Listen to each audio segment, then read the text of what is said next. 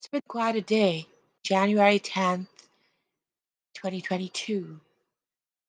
Charles Kober made it clear that I wasn't to go to law school or there would be a divorce.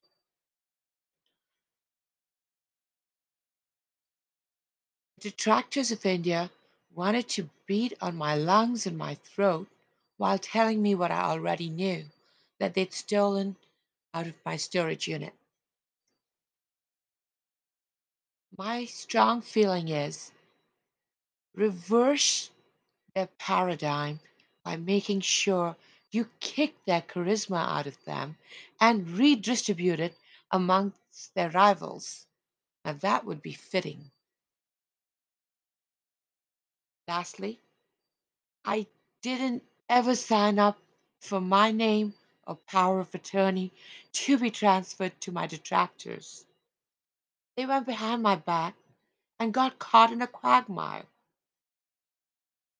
And so they got what they got, major and colossal damage.